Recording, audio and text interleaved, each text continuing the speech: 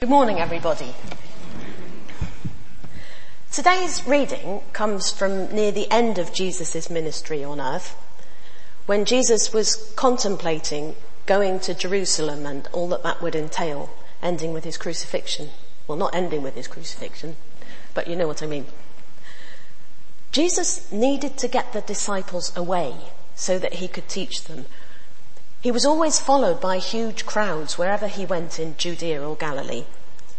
And he was also followed by scribes and Pharisees, leaders of the church, the synagogue, that were trying to trip him up, trying to ask him difficult questions. And he just needed to get away from them all so that he had space to talk to the disciples in private. So they were heading up north, out of Galilee, into the region that's governed by Philip the Tetrarch, where Jesus was much less well known because it was a mainly non-Jewish population. Caesarea Philippi was a really strange place to go. It's about 25 miles northeast of the Sea of Galilee in the foothills of Mount Hermon. And it was one of the most pagan places on the planet. It's not to be confused with the Caesarea on the Mediterranean coast, by the way. That's a bigger place and different. But Caesarea Philippi had loads of different ancient sites of worship. There were loads of, there were several temples of ancient Syrian Baal worship. There was a huge cave into the mountains, which was thought to be the birthplace of the Greek god Pan. And for that reason, the city was originally called Panias. Inside this cave was a massive cliff edge which dropped down into some really deep water. And that's where the springs of the Jordan were thought to originate. So it's really significant to Jewish people as well. And there was also an enormous white marble temple that you really couldn't miss, that was in honor of Caesar, and originally built by Herod the Great, but then elaborated and beautified by his son Philip. And then Philip changed the name of the town to Caesarea Philippi, after Caesar and himself. The town is still there, but it's now called Banias. So, in this enormously religiously significant place, Jesus, who's thinking ahead towards his crucifixion, needs to know whether his message has got through and whether the church will ever be able to come into existence without him being there. So he confronts the disciples with this question of who he really is. It's almost as if he's setting himself against the background of all the world's religions and asking them to compare him with them and decide for themselves who is the genuine article. So he starts with the wider question, who do people say that I am?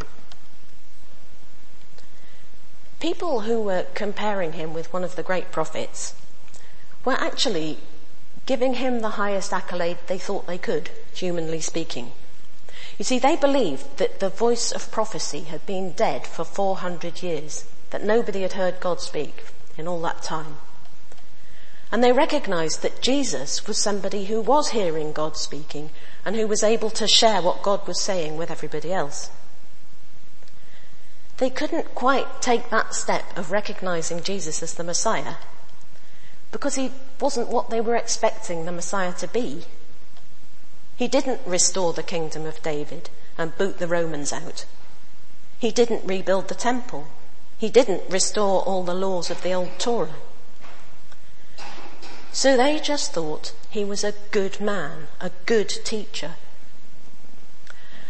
But as C.S. Lewis says in his book, Mere Christianity, there's no way that Jesus can have been a good man or a good moral teacher. He claimed to be the Son of God. So either he was the Son of God, or he was a pernicious liar, or he was severely mentally ill with delusions. Now, he didn't act like somebody who was severely mentally ill, and he didn't lie about anything else. And there's all the evidence of him fulfilling the prophecies of the ancient prophets, and of all the things that he did when he was on earth, of healing people, of raising people to life. And then there's all the things that happened afterwards, that dramatic change in the apostles at Pentecost, and all the healings and the miraculous things that are still going on now, and people that are still hearing him. That's the evidence that you weigh against maybe he was a liar, maybe he was a nutter. That's what he's asking. So Peter's answer, "You are the Messiah, the Son of the living God," must have been quite a relief for Jesus. So the new people of God, the new church, would be able to begin. Peter was to be the first stone in the building of the new church, which is a slightly confusing metaphor for us because Jesus is not talking about buildings, he's talking about people as the church. And in fact, Peter continues this metaphor of stones and buildings in 1 Peter 2 verse 5. He says, "You," and that's all of us, "are like living stones being built into a spiritual house to be a holy priesthood offering spiritual sacrifices to God." So we need to think about what our reading today means for us and what we can learn from it. The first question has to be, what about us? What about you? Who do you think Jesus is? And the second question would have to be, what are you doing with that information? You know, it is possible to know all about Jesus, and in fact to know all the theology that there is, and still not have a personal relationship with Jesus.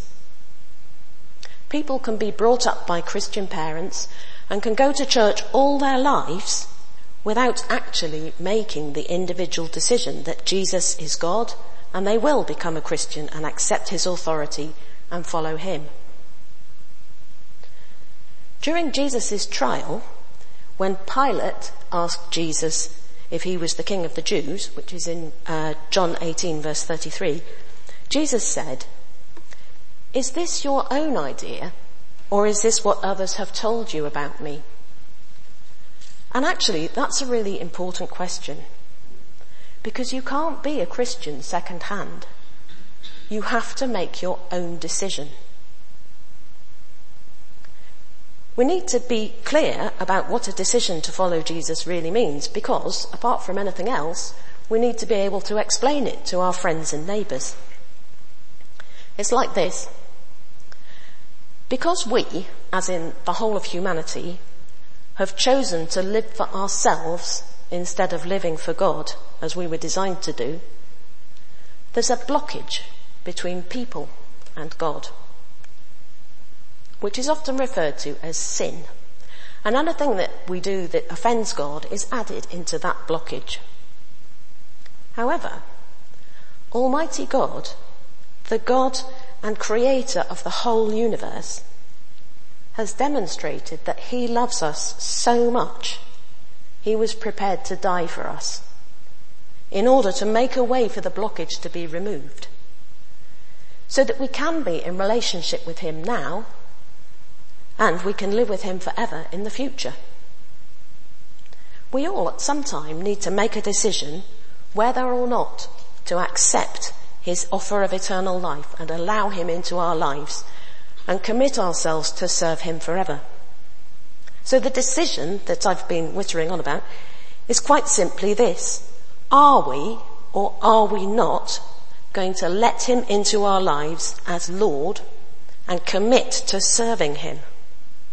It involves turning away from our previous way of living, where we're in charge of ourselves, and allowing Jesus to be Lord of all of our lives.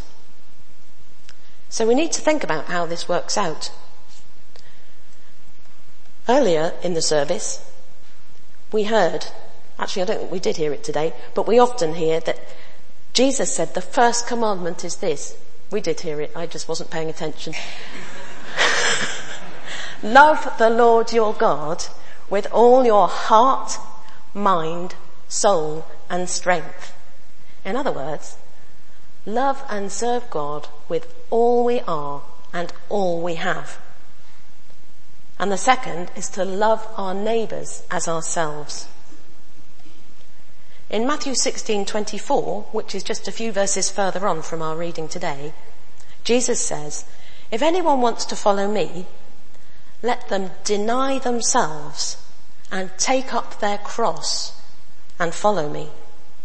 And in the equivalent passage in Luke's Gospel, which is Luke 9:23, it actually says, "Take up your cross daily." Now, taking up your cross suggests an element of sacrifice.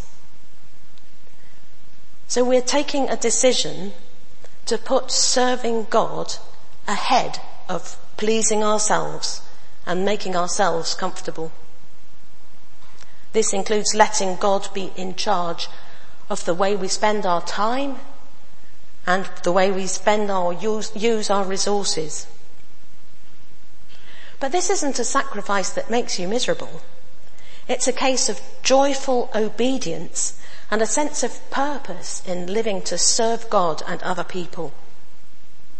Jesus goes on to say in verse 25 of Matthew 16, "Whoever wants to save his life will lose it, but whoever loses his life for me will save it." And losing your life doesn't just mean dying or being martyred. It means laying down your life in sacrificial service. And as a result, we find real life, or life in all its fullness, as Jesus calls it in John 10 verse 10. Christians are people who follow Jesus, who are learning to be like him and trying to be obedient to him in thoughts and words and actions. It's called discipleship. It's a journey. We learn how to follow him and be more like him as we go. And hopefully we are becoming more like him. We do need help with this though. So now Jesus has gone back to heaven. He's sent the Holy Spirit to help us remember what he said when he was here and also what he's still saying now. So, Jesus is asking, who do you say that I am?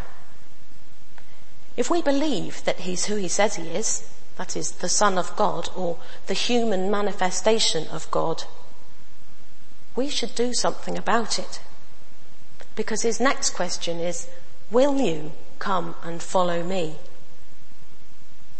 So how should we respond to this? For many of us, it's old news. We've been following Jesus for ages.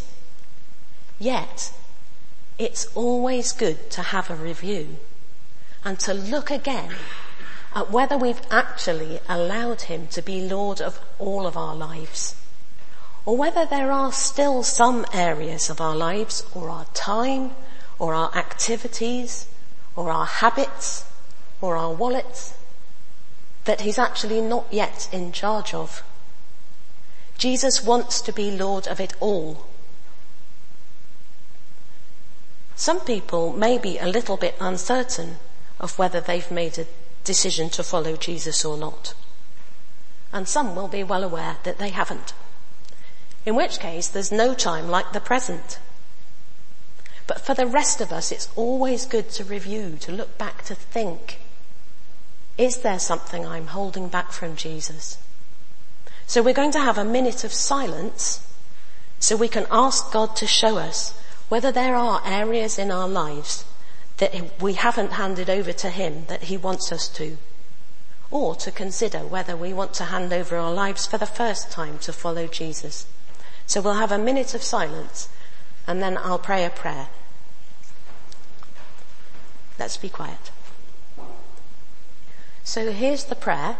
I'll read it through so that you know what it says and then you can decide whether you want to pray it with me. Father God, I recognize that Jesus came to earth as God's Son and suffered a horrible death for me. Thank you that you have dealt with sin and all the wrong things I have done can be forgiven when I confess them to you. I am sorry for the things I've done which have offended you. I want to invite you into my life to be the Lord of all of me and all I have. I want to live for you and serve you and follow Jesus. Please fill me with your Holy Spirit to help me to be more like Jesus. Amen. So I'm going to read it again slowly, and if you want to, you can echo each line after me in your heart in silence. Father God, I recognize that Jesus came to earth as God's Son and suffered a horrible death for me. Thank you that you have dealt with sin and all the wrong things I have done can be forgiven when I confess them to you. I am sorry for the things I have done which have offended you.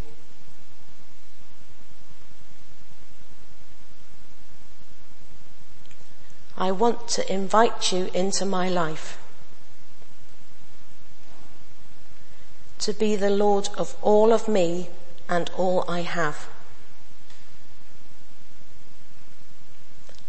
I want to live for you and serve you and follow Jesus. Please fill me with your Holy Spirit to help me to be more like Jesus. Amen.